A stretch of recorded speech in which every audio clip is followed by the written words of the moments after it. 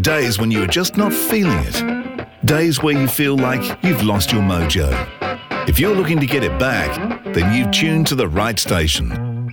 Welcome to the Mojo Radio Show. I got my mojo working, but it just won't work on you. Hey everybody, and welcome to this week's edition of the Mojo Radio Show. If you're a newbie, welcome folks. Nice to have you along. Thanks, hit the download button. If you're a long-time listener, welcome back. We appreciate you hanging in there with us. If you have been listening to the show for a long time and you're enjoying it and it feels right, do us a favour, send it to a friend.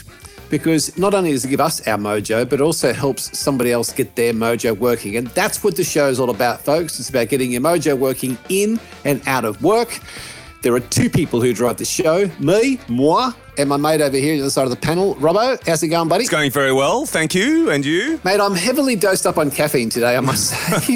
It's been a bit like that the last week, hasn't it? Oh, it's only happens every 4 years. I have been going very hard on the Olympics, pretty much trying to watch a little bit of everything from table tennis to rowing to the swimming and horse equestrian. I mean, I'm across the whole lot. It's just, and you know what I also love about it is that our family has been immersing themselves in it, because I was with some 10-year-olds on the weekend and one of the 10-year-olds said to her mum, I'm going to the Olympics in 2024. Great. And the mum went, really? She said, yes, I'll be 18. Yeah. And I'm going to go in the modern pentathlon.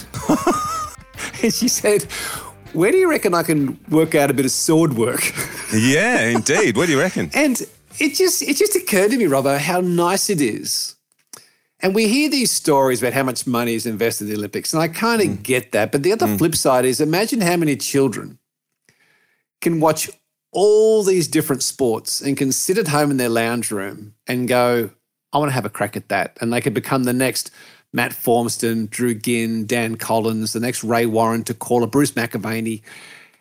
And I just love the fact that all these different sports, you know, like the rugby sevens, the women's rugby sevens, and all these sorts of sports get a hearing, and kids can sit there and go, yeah, I wouldn't mind having a crack at that. I actually want to send a shout out to our women's 4x100 metre freestyle relay team who won one of our first gold medals the other week, wasn't it?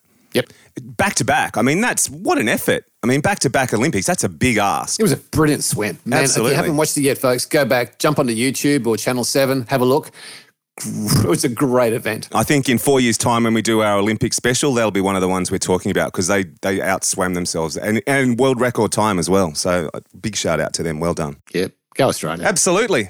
So, mate, you've been busy. You've got a brand new studio. You've been posting some stuff on the book. Yeah. Tell us about the little contest, which is the North Shore surfing term for contest you've got going on. Well, I just thought that, you know, since we were celebrating a new studio for the Mojo Radio Show, that perhaps a little contest would be a good idea. And I was actually cleaning up and came across a whole bunch of CDs that we hadn't given away yet. So I've done up 5 little CD packs of, you know, some of the artists that we've had on the show. And I thought, how am I going to do this? So I hid a pack of Tim Tams, which, you know, I only had to go to the cupboard and grab one. No, what you meant was you had to take out the other 10 packets to just leave one packet to find. So I went to the case that I've got out the back and I've hidden them in the studio. So and then taken a photo of the studio. So if you jump on our Facebook page, I've pinned it to the top, so it will always be at the top of our feed. Have a look, see if you can find the pack of Tim Tams, stick your name on there and tell me where they are and share the post. And if you're one of the first, I'm going to change it to 10. It was 5, but I've got enough CDs for 10. If you're one of the first 10 to get it right, then we'll send you out a nice little pack of CDs. And you find us on Facebook at The Mojo Radio Show Podcast. And folks, that is pretty much the only advertising or sponsorship you'll hear on the whole program, sadly. Absolutely. So you're actually doing me a favour. You're doing 2 things. You're helping me clean up the studio and get rid of some of the stuff that's been lying around here collecting dust. And doing yourself a favour for some new music to listen to. In fact, if they get here in time, the other thing we could put in there is something that I've been listening to for the past couple of weeks, which has only just been released. Our mates, the Dead Daisies, new album, Make Some Noise. Yeah, it's a cracker. Yeah, if their publicists can get us our copies that we're going to be giving away in the next couple of weeks, I might even throw a copy of that in there as well. In fact, we get a message during the week from Marco Mendoza, the bass player for the Dead Daisies, a really good mate of the show. We've done a lot of stuff with Marco, and terrific guy. He rang to say good day and get in early before October to say good day. So we'll get Marco back on the show shortly. There you go. What a great guy. Great guy. All right. Absolutely. Enough of that. Let's get into the show. The Mojo Radio Show. Now, Robbo, we have been talking to some guests about the microbiome in our gut. We've talked to Smithy, to our resident doctor, Michael Smith, about the gut and gut health. And I have heard quite a few bits and pieces that I've read in blogs, medical journals, and I've heard a couple of podcasts where people talk about the microbiome on our skin and are we cleaning ourselves to within an inch of our lives and actually making ourselves unhealthy by putting on what we think is healthy in moisturizers and bath washes and soaps and deodorants and so on. And then the questions raised, well, actually could be doing ourselves damage. And I heard an interview with Jasmina Aganovic, who's the president of Mother Dirt. This is a fascinating startup and a fascinating product. And I sent a note out to Jasmina saying, look, we've been wanting to have this discussion for some time because certainly your skin being your biggest organ has got a lot to do with getting your mojo working. So thankfully, Jasmina is here. Jasmina, welcome to the Mojo Radio Show. Thanks for having me. Well, it is our pleasure. And just to put everybody in the loop, can you just quickly tell us about the sort of work you do on a day-to-day basis and who you'd likely to be doing that with or for? There's so many ways I can answer this question. We're a young company, so it tends to change pretty often. But in essence, we are a skin microbiome company, which means that we focus on the ecosystem of microorganisms that live on the surface of our skin. And we have two sides to our company. One, which is a clinical division that focuses on therapeutic research for skin diseases, things like acne and eczema, where we believe that an imbalance in bacteria is cause to many of those issues, and we're looking at ways to solve them. And then the consumer side, which is Mother Dirt, where we actually sell products that are meant to restore good bacteria that we've lost to the skin and help maintain it. So a lot going on, hence the answer at the beginning about a lot of things happening depending on the day. Yeah, you're busy. It sounds fascinating. Let's start at the Mother Dirt side and then we'll segue across, I think, into all aspects of the business. But on the Mother Dirt part of the business and the products for consumers you're creating, what's the actual science sitting behind dirt that would cause a business to say there's something missing and we can solve a problem here? Yeah, and the story I'm about to tell is not as scientifically in origin as you would think, but certainly ends up there pretty rapidly. It's a funny story. Our founding scientist was actually on a date, and he was on a date with an equestrian. And our founding scientist, his name is David Whitlock, brilliant person, and knows that he is brilliant. So, of course, when he's challenged with something that he doesn't know, he immediately has to find out the answer. And on this date, he was asked the question of why horses roll in the dirt. This woman's horses, she observed that they would roll in the dirt every March. And his initial answer was very much grounded in, insects. Of course, it has to be because of insects. They're trying to get the insects off. But she pointed out very quickly that insects actually are not present in March, that they appear later on, so it wasn't insects. So this, of course, stumped him, and this started his journey into figuring out what it was. He very quickly realized that horses aren't the only mammals that have a habit of rolling in the dirt, that in fact all animals do this. If you have a dog, you've seen your dog roll in the dirt, a cat, birds, chickens, elephants, hippos, every animal has an innate need to roll in the dirt. And he figured if evolutionarily they've held on to this, then it must be pretty important. So this is when he started his research into the dirt and really understanding what the link could be between their skin and the soil. And there was one link that started to emerge, and it was the type of bacteria that we work with today, which once existed on human skin and exists on mammal skin, but has been largely affected and in most cases removed by modern hygiene. So that was the origin story that started off in a very romantic way. That is such a great story, because I live on a property and I see my horse. When I take Jake for a ride, the first thing he does is get the saddle and cloth off. The first thing he does is go to the dirt. And he's created, the horses have created this big area in their day yard, which is just for rolling. And I've got alpacas, they roll. You're right, my chickens roll, my dog rolls. I'm going to start rolling, Robbo. I want to roll. I'm on a roll. That is how I roll, baby. I'm going to start rolling. I'm just imagining my neighbours looking over the fence into the veggie patch, and there's me rolling around in the dirt. Well, it's funny that you bring up human beings. Obviously, we don't roll in the dirt, but if you think about how we once used to live, I mean, we were walking barefoot. We were way more exposed in nature than we are in modern living today. We were swimming in lakes and rivers and streams, so we were naturally much more exposed to the environment than we are today. And that obviously has changed. That's changed a lot in the last several decades. Yeah. So what's that doing to us, Jasmina? That's such an interesting point that I want to sort of get on to the Mother Dirt part with the problem you guys are solving. But you're quite right, evolutionarily, great word, we go back through the times. We always had that, but now we seem fixated on cleanliness and sterility and all this sort of stuff, if that word exists.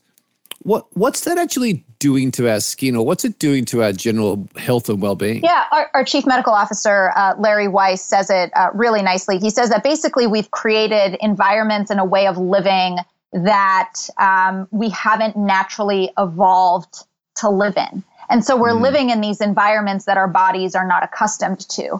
And if I zoom that into the skin, essentially what's been happening is we've been unknowingly running a chemistry experiment on our skin with chemicals that we don't know that much about, that has been having an effect on this ecosystem that we actually knew nothing about until very recently. And then Larry likes to pose the question of, what could possibly go wrong? What could possibly go wrong by, using Famous chemicals that we know little about and applying it to, microorganisms that we know nothing about? I mean, what could possibly go wrong? So, we were playing in an arena with the best intentions, but not really having the full picture. And what we think has happened is we have wiped out certain microorganisms that potentially served a really important purpose and created a persistent state of imbalance within this ecosystem on the skin. And once there's a state of imbalance, then the likelihood of a problem occurring, whether it's minor or even more serious, is much more likely. I've got to say, I'm already liking Larry, because the whole premise of our show is pretty much based on what could possibly go wrong. So I think Robbo and I are completely aligned with Mother Dirt and Larry's philosophies. Larry's great. You'd love him. Question for you, Jasmina.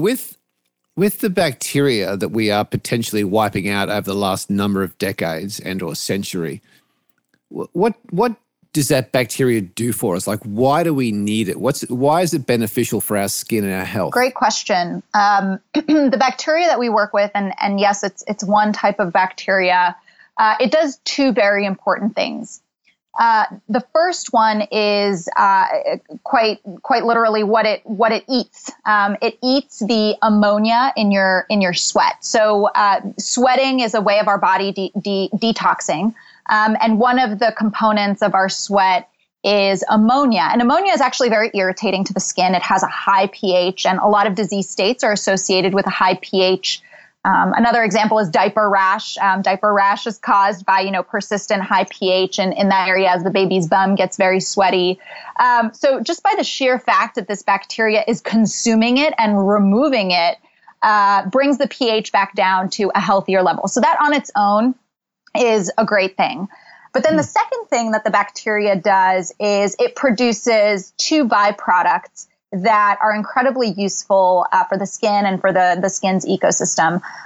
One molecule works like a calming and a soothing agent, and then the other molecule actually has an impact on other microorganisms. And what I mean by that is that bacteria that is typically problematic, like odor-causing bacteria, we see levels of that decrease as a result of some of these byproducts that this bacteria is producing after it consumes the ammonia in your sweat. So what ends up happening is a pretty dramatic shift in your skin's overall ecosystem. We see not only an increase in our bacteria, but we see the promotion of more benign bacteria, good bacteria, and the decreasing of typically more problematic or frustrating microorganisms.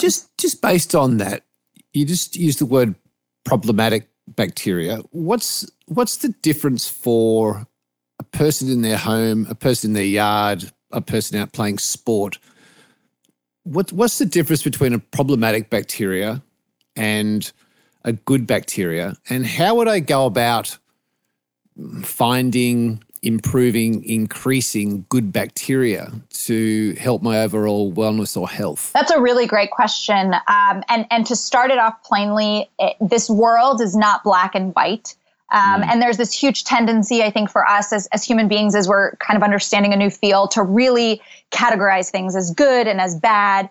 And even when I say typically, I don't say bad bacteria, you'll notice, and it's because we're learning that not all things are necessarily bad. I say typically problematic bacteria because they have the tendency, if given the opportunity, to be problematic. So to take that back a few steps, really what we're learning is that the presence of a specific type of bacteria, let's say P. acne, which has been now for a while associated with acne. It was believed if you have this bacteria on your skin that you will get acne.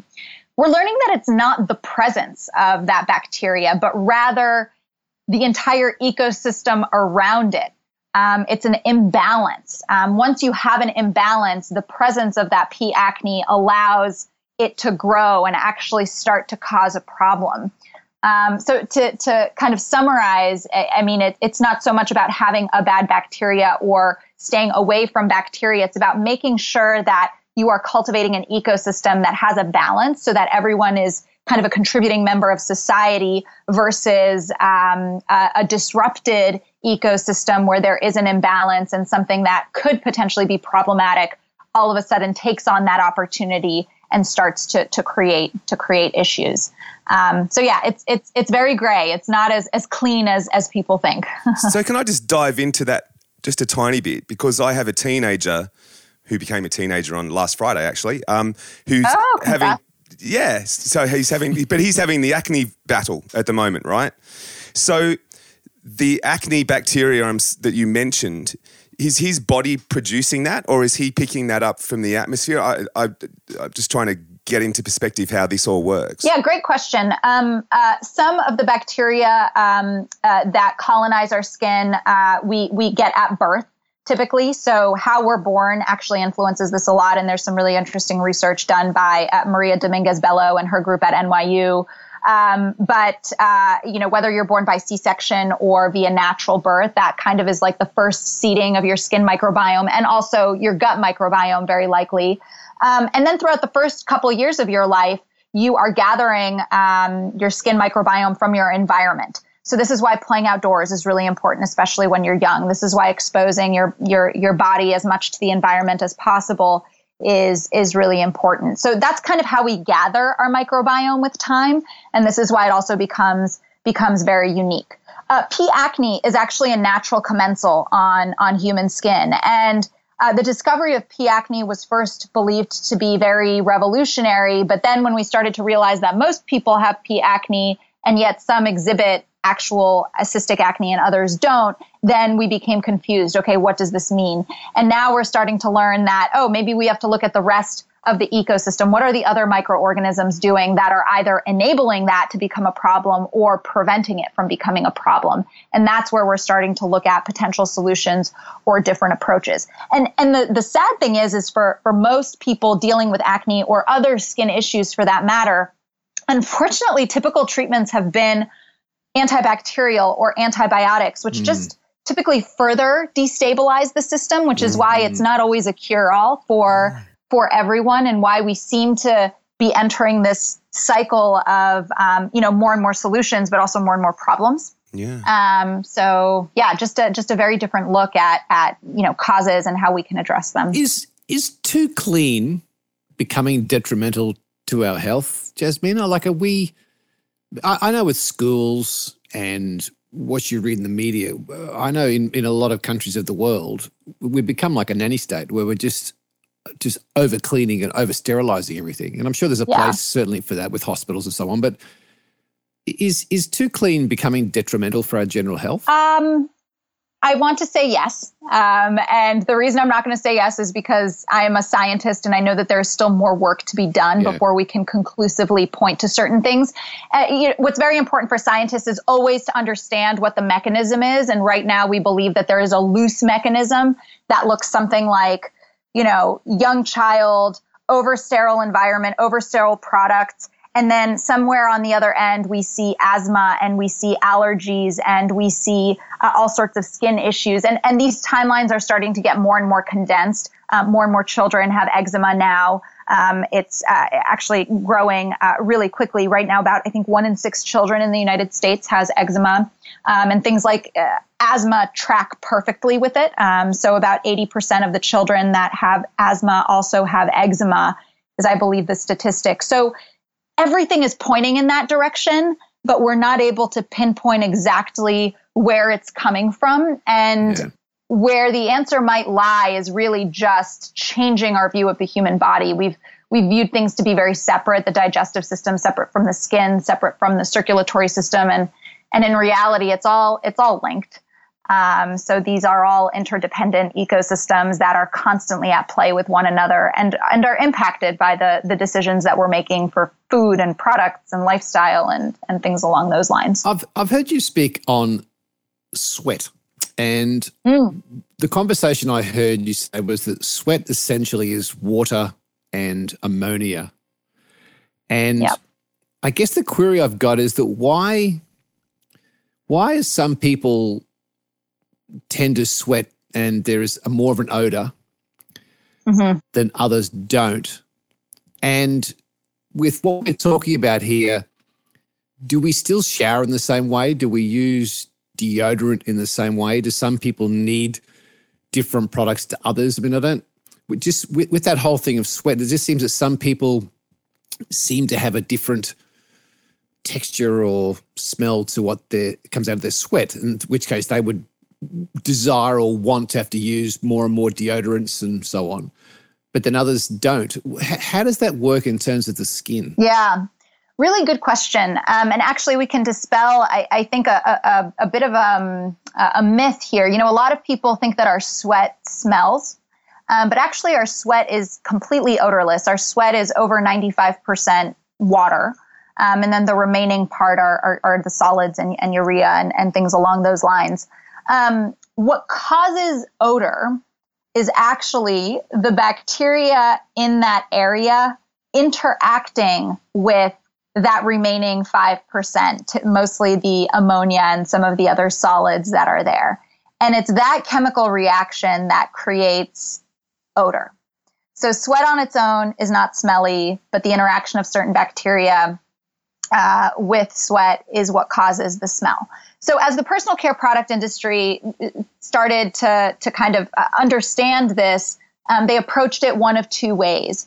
It was either sweat less so that you can't feed the bacteria, and this is where antiperspirants came from, or kill bacteria, which is what most of the active ingredients in deodorants do. They're meant to kill the odor-causing bacteria. And this is why triclosan, for example, was used very commonly in deodorants and obviously now is being phased out due to health concerns.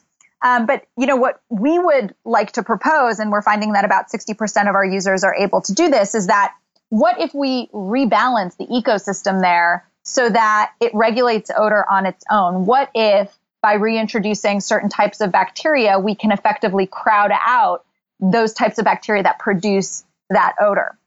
And so 60% of our users that use the AO Plus Mist are actually able to go off of deodorant completely And for them, it's like a life-changing experience because we've been so programmed to need deodorant from the time that we hit puberty. And then the remaining 40%, we're still working to understand and see, what is happening in the ecosystem of their underarm that is preventing them from, fully moving off of deodorant. Thankfully, several of them are actually able to use deodorant at least less, so it's still an improvement for them. But clearly, there's still a little bit more research and understanding left to be done there. So that's the body odor side. And how that relates to showering, I think, is very different. For how we actually live our lives, we shower too much and too long. I mean, to use children as an example, we have infants that go from crib to kitchen to car to school, back to the car, back to home and to bed. And yet every night parents are lathering their kids up as if they had gotten so dirty, when in reality, they really didn't get that dirty. I mean, water on its own is likely going to take care of most of what you need. Maybe diluting a little bit of soap if the kid is really grimy and got like food spilled all over them, then obviously. But this idea that we need to scrub our kids clean every single night, when in reality we don't actually interact with the environment or that much dirt or filth, is pretty unnecessary. I think Gary missed an important point with that question. If we could just go back, I actually wonder if you could tell me why it is that the people with the bad body odor always stand next to me on the train.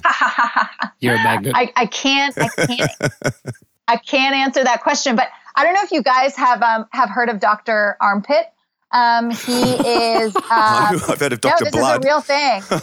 He's great. Hey, body odor is a serious thing. I mean, it is not fun to deal with. Very sexy topic, as you can tell. Yeah, but absolutely. There is a gentleman by the name of Chris Callawort, based out of Belgium, and he did his PhD in body odor because he thought that it was ridiculous that we still haven't figured out how to completely solve body odor, and all of his research is done on the microbiome. And he did some fascinating research that showed that, using certain types of deodorants could actually make you smell worse because you're just destabilizing that ecosystem so much that you're just creating all of these opportunities for the real odor causing bacteria to grow. And so you end up becoming truly dependent on that product because without it, the bacteria replicate and then it really just amplifies the odor. But check out his work.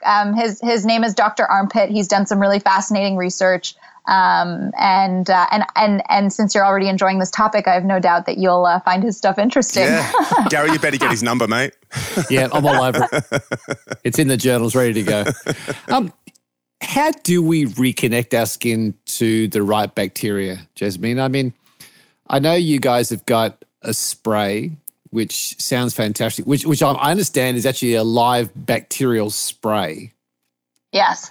So that certainly would be one option. I'm curious to know how you create a spray that can reconnect. And then the other part is from kids right through. If you were to give the guys listening to this show right now a piece of advice as to how do they reconnect to the right bacteria, what's that thing? What's that one thing they could do immediately? Yeah. So I'll start with the second one. With advice, I think that there's some really basic pieces of advice. I think first, using antibacterial products, whether it's soaps or like gel hand sanitizers, is actually quite unnecessary unless you work in a hospital or unless you work in an environment where like clearly that is something that you need. Plain soap and water is really going to be just fine for you, and there's plenty of research to back that up. So I think cutting out those products is one of them. Secondly, it's evaluating how much you find you need to lather up. So, we create these habits and these routines. We get into the shower every single day, and there's some people that lather up head to toe every single day. And the reality of it is that, maybe that spot all the way back there on your back, like doesn't actually get that dirty, or your forearm doesn't get that dirty, or that spot above your knee on your thigh doesn't actually need to be scrubbed that hard. So I think reevaluating where you lather up and whether or not it's completely necessary because once again, plain water is going to do just fine. And you'll find that you feel just as clean. So just lather up on key areas. So for some people, it's really making sure that they wash their face. Easy ones are, the underarm area, the dark areas between our legs, as they say. So really making sure that those are key areas that you cover, but you probably don't need to lather up head to toe every single day. So that would be my second piece of advice. And then, the last piece of advice is really asking yourself, if we take into consideration the fact that we've been having many discussions about how do we make healthier and better products for ourselves, and there's been this whole movement in that direction, but really asking yourself, why are we using these products in the first place? So kind of going through your routine and your products and really wondering, do I need that? Am I going to be fine? Can I use a little bit less?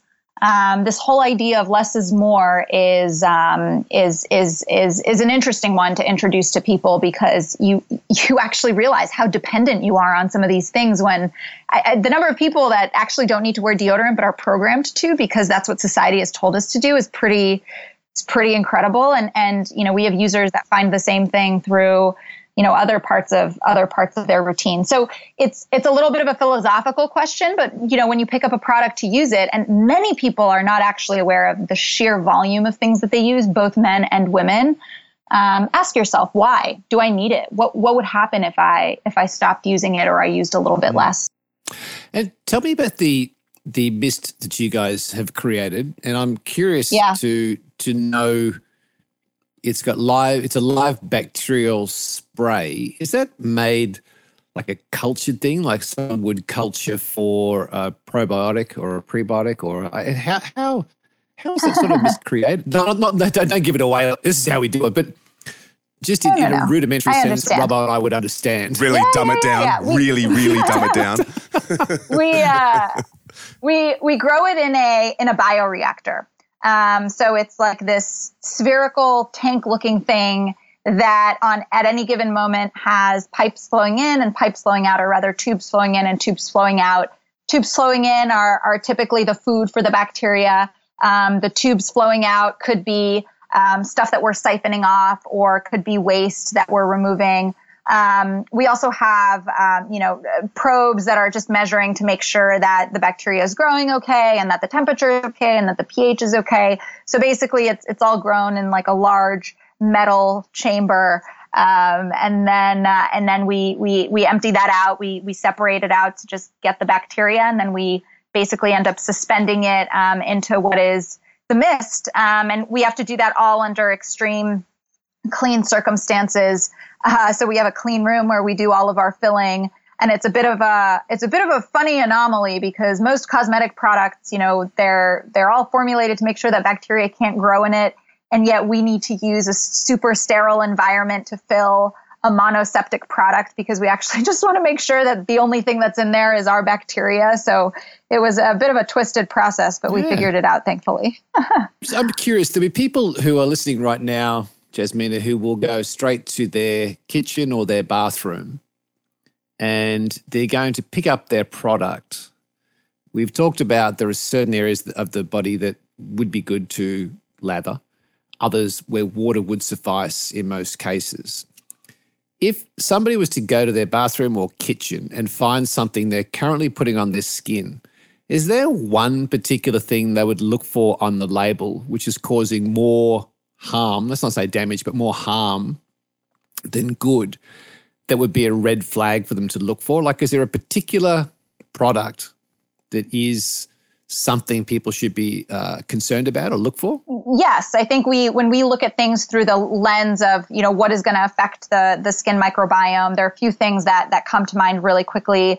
Obviously, topical antibiotics are not good, but things like triclosan. So triclosan is commonly used as an antibacterial in lots of deodorants. I wouldn't be surprised if Australia does not use triclosan, because I know Australia typically is stricter with what they allow in, but that has been a very big issue within the United States.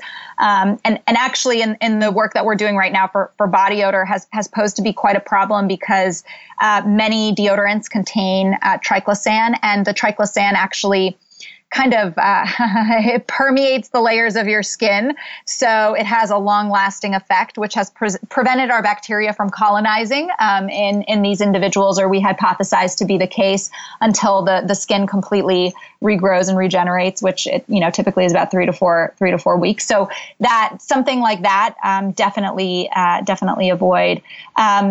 Other ones are SLS and SDS. So these are two very strong surfactants. The full names are sodium lauryl sulfate or sodium laureth sulfate, and sodium dodecyl sulfate. These are very strong, typically cheap surfactants. But they're so strong that they just rip the membranes of our bacteria apart, which we like to use as a model for gentleness to the skin microbiome. But also it's very harsh on the skin. So those are two easy ones to kind of look for. And on that same token, I want to throw out helpful things that people may or may not already be doing. All the interest in coconut oil as an example is really wonderful. I mean, raw, pure, organic coconut oil is great for the skin, and we found it to be biome friendly. So if it's something that you already use as a moisturizer, keep on doing it. Unpreserved, once again, completely unpreserved or raw oils like jojoba are really great. Avocado oil, really great. So things along those lines that maybe perhaps are not that surprising, but still good directions to be heading in. You've just made Robbo's day for us, Jasmina. We have a chocolate bar here in Australia called a Bounty Bar. I don't know if you have them over back home your way, but it's basically like a dark chocolate full of coconut. And I quite often see Robbo in the corner of the studio with a box of those out, and he's rubbing his nose on his face. So you just mentioned products permeating the skin. Is there a relationship between what goes on our skin in terms of skin microbiome and the gut? Like, is it possible that those two things are related in some way? Right now, we have not found a distinct link, but I would not be surprised if we find one in the future. What we're learning about the microbiome is that it seems to work very much so as a complement to our immune system, both in being a first responder and also in helping be the eyes and ears. So I wouldn't be surprised if at some point there is. I mean, people eat something and they break out in hives. So I think that's a great example of they're connected in some sort of a fashion. But the mechanism is not understood, and it's a little bit more complicated. So perhaps down the line. So it sounds like, but there would be a relationship between food, the gut, and the skin microbiome, because that's quite interesting that you do. And I know people who eat a certain food and they will have a reaction on their skin, whether it be, puffiness or swelling or a pain or whatever. So is there a reaction? Is there a relationship between food and the skin microbiome? That's a great question. We haven't done any studies on it, nor do I think anyone else has. So I don't know. I don't know how to answer that. I think we just don't have enough information right now. But once again, I wouldn't be surprised if we do find out in the future. It must be interesting for you because you're basically selling live bacteria, and it must be fun in a way, challenging in another way, terribly frustrating, and to the point of banging your head against a wall when people would hear this interview, hear you talk about what you guys are doing. You've got such a solid purpose, such a solid vision of where you think this can go to and why you're doing it. As a business, creating a brand new category up against, let's say, 5 decades, 6 decades of history of no, you must. And now we're saying, well, actually, science is giving us a different perspective on this. It must be quite challenging in a way to sell this as a new category to us consumers. You totally summarize it. We go through that range of emotions on a fairly regular basis. But, actually we wouldn't be here if it wasn't for the consumers. And that's the hard fact. I mean, Mother Dirt was not part of the original plan. We started off as a biotech that was looking at the application of this bacteria on wound healing. I mean, we were just so far away from where we are now. And then as we started to understand how the bacteria played on the skin and how the products that we were using were impacting the people in our research studies, that was when this different picture started to come together. And we had a New York Times article that was written about one of the studies that we did, where we had about 30 people abandon all of their personal care products, take water-only showers, and spray themselves with our bacteria twice a day. And one of the participants wrote about her experience, and it ended up being published in the New York Times Magazine. And that was the major shift for our company. It was a fascinating article, incredibly well written. It's called she had a great title for it. It was my no soap, no shampoo, bacteria-rich hygiene experiment. It was a great title. And it was the most circulated article for a full month. And at the end of a month, it was the number 5 most circulated article. And we ended up getting a huge influx of traffic and emails with people asking how they could help our research and how they could purchase the product. So this idea of actually selling the product to actually gather data and point our research in a different direction is where this notion of just bottling it came from.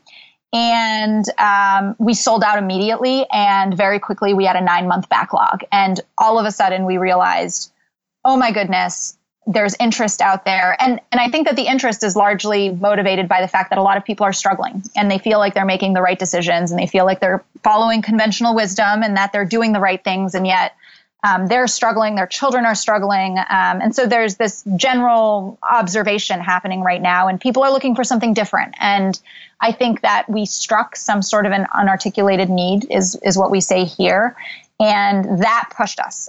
But don't get me wrong, there was extreme resistance to doing what we're doing right now because it is hard. And we spent a lot of time talking about whether we could do it. Would it be worth doing? Could we pull it off?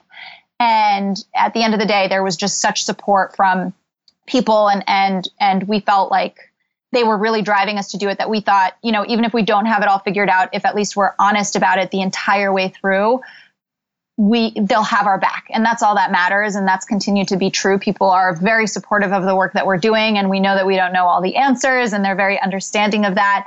And they're helping us understand. And that's the other remarkable thing about our products. The engagement that we have across our entire user base is phenomenal. And 3 to 6 times industry average across all categories. And it's because people do view this as a major step in public health, and they want to help us get there. And yes, while it is challenging for some demographics, I think for our user base right now, it's because of them that we exist. On the show over the last nearly 100 episodes that we've done, we've really started to uncover different ways that people are thinking about approaching their diet, their health. Now we're talking about hygiene, and all of them seem to point back to a more, in inverted commas, traditional way of doing it. More whole foods.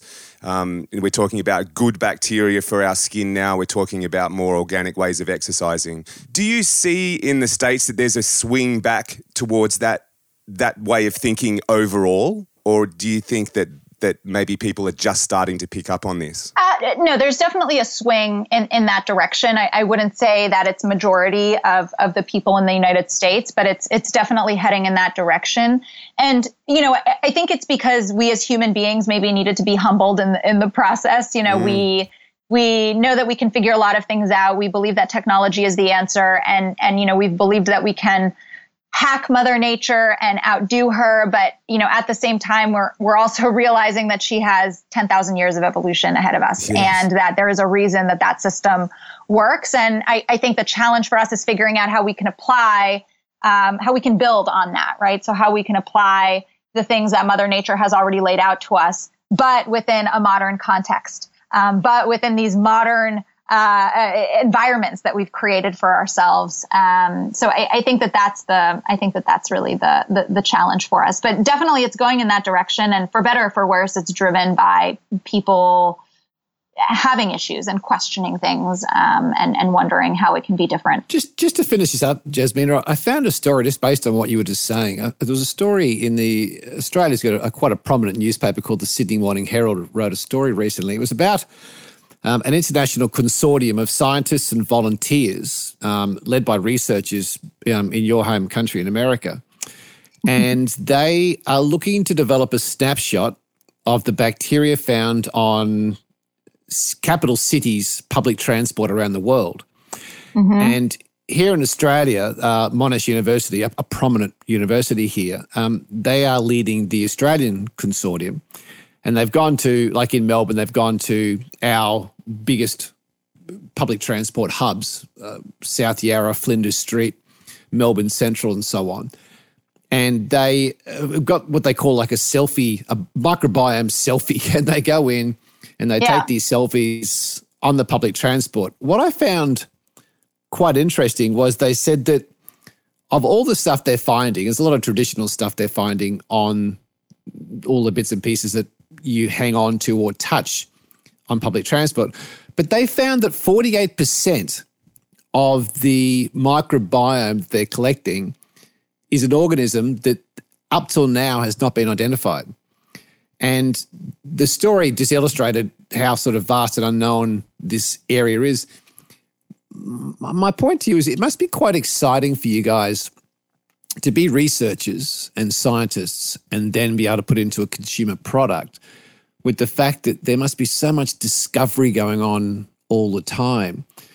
That must be quite exciting for you as a chosen profession to be able to straddle science and consumer products. Yet at the same time, there's, as you've said it a couple of times, just so much we don't know yet. Yeah, it's right. I mean, it's not surprising to me that they're finding a microorganism that they didn't know existed or they didn't understand anything about.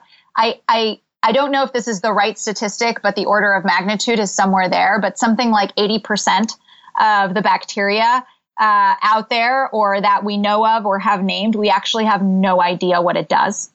And so when we think about how we've been treating bacteria, I mean, we've very much so stereotyped it, and we have made a lot of assumptions. And in reality, it's funny for scientists to be saying this, but on the basis of very little data, we've made very big decisions. And so now we're trying to understand what these microorganisms do, and that's sometimes not an easy task. But yeah, it is very interesting. I mean, there's a lot that's happening. There is a lot that we don't know, a lot left to be uncovered. Just earlier today, we were having the conversation of like, okay, today we learned a lot of things that didn't work. It just is, that's how it goes at this stage in the game. But, a lot of people for a long time had thought that the next big frontier was space, that we had discovered everything we needed to know about planet Earth already, and that the next frontier was space. And space is fascinating, and don't get me wrong, I certainly hope that we figure out a way to explore more of it. But, really when the microbiome came about, we started to realize that actually there was a lot left that we didn't understand, and it was right underneath our nose the entire time. That's a great way to finish up this conversation. But it would be remiss of us, Robbo, not to ask Jasmina, the big question, the real big question. The really big question. Yeah. Do you think? I think I've sufficiently warmed Jasmina up for the big question. If you would like to fire away, my friend. Oh, no. I love asking this question because it gives us a bit of an insight into what goes on inside your head. What I'd like to know, and this is completely unrelated to bacteria, so you can relax. Mm-hmm. I'd like to know, you roll out of bed in the morning, you've had your breakfast, you've sort of, you've had your water shower and you're ready to go for the day. You jump in the car or you jump on the bus, but your headspace just really isn't there, you're really not firing. I'd like to know what song you reach for on the car radio or on the iPod to get your mojo going to see you through the day. Recently, it is a band called Marion Hill that I've really been liking. I don't know if you guys know them. They're not that well known in the United States, but it's a band called Marion Hill, and they have this one great song that I'm really loving called I Want You. I've been so tired on the weekend. I've been holding on too tight. I never thought I'd be thinking I spent the whole summer sleeping. You've been staying up all night. I never thought I'd be thinking thinking I want That's been my go-to recently, but it changes every now and then, I guess. I evolve.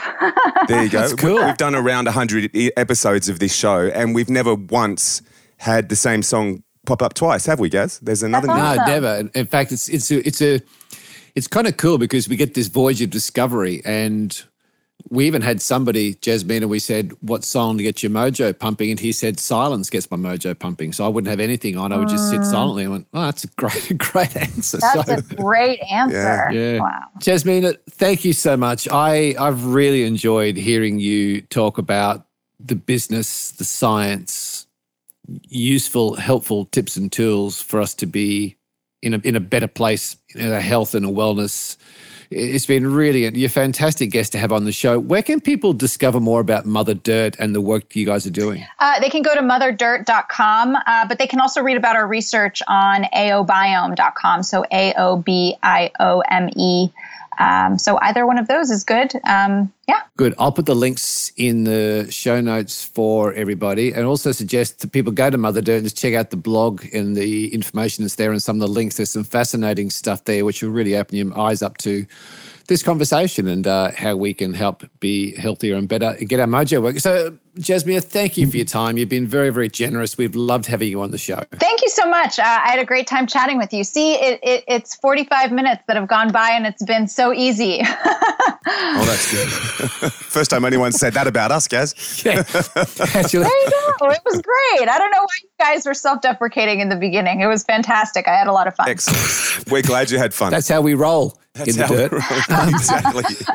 I'm going outside now to find some dirt with my horse. I'm going to go get a roll and I'm going to outroll him. Gary's wife will look out the window and he'll be rolling around the chicken coop with the chickens. You watch. Yeah, you will never look at an animal rolling in the dirt the same way again. No joke. Every time in Boston that I've seen someone walking their dog and the dog starts rolling in the dirt, I always strike up a conversation with them. And sometimes it's well received and sometimes it's not. But I promise you'll never look at an animal rolling in the dirt the same way again. Absolutely.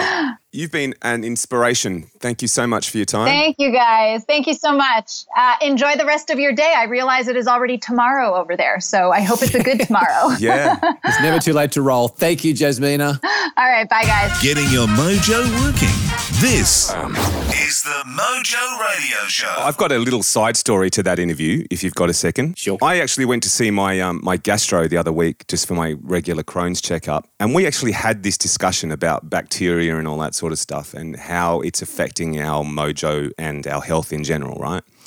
And I knew all this, but we basically went over old ground, and he was talking about how you see all these ads on the television for, a classroom. Let's not mention the product, but a classroom of kids and the teacher standing there going, I use this product because it kills 99.9% of bacteria across my whole classroom.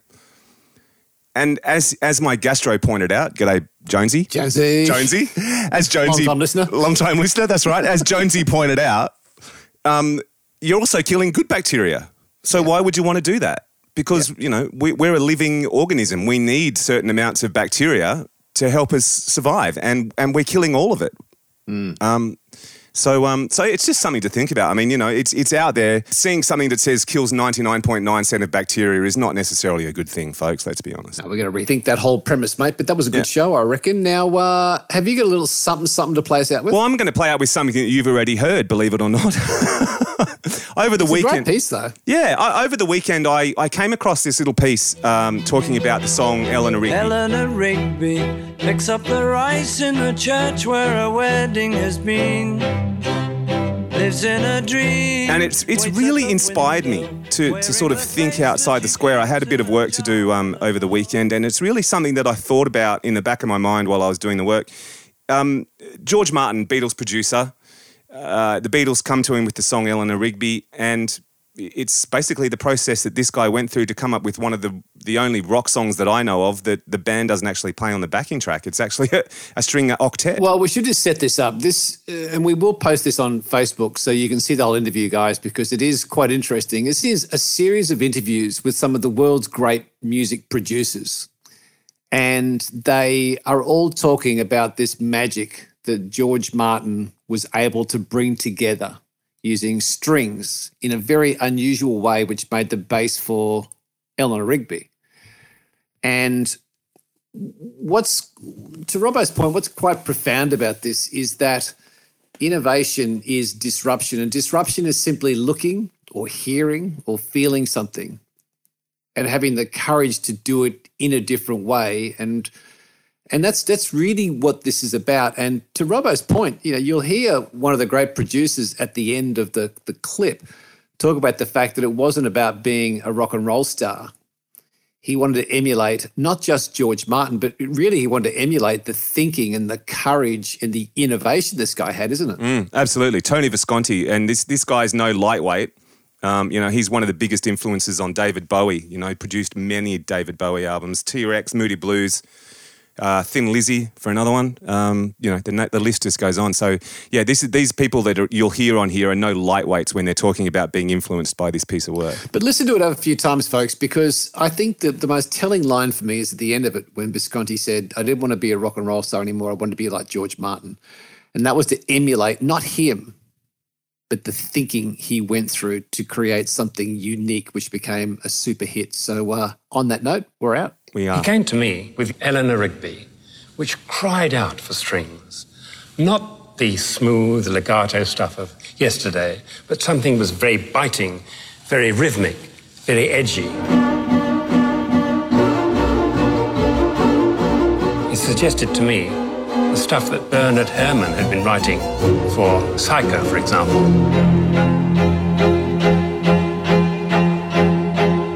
Eleanor Rigby is the first time that the Beatles weren't playing any instruments on one of their records. It is just a string octet. The octet was recorded onto 4-track. On track 1 here, you have the first violins. And here are the second violins.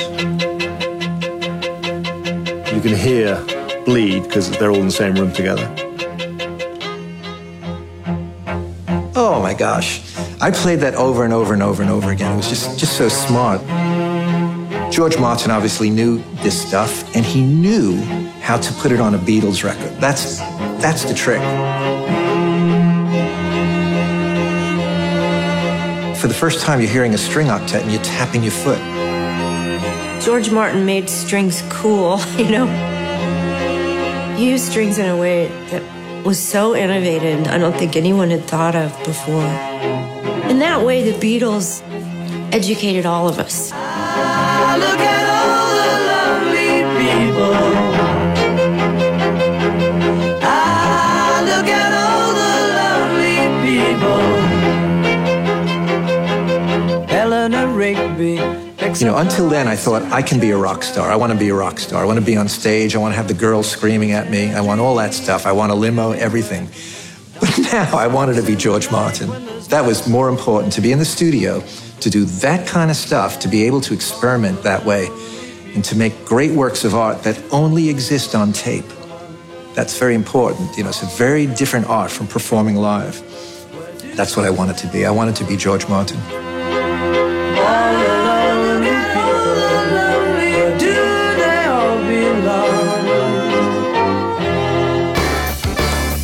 The Mojo Radio Show is produced and recorded in the studios of Voodoo Sound. For more tips and tools to get your mojo working, check us out on Facebook at The Mojo Radio Show or online at themojoradioshow.com.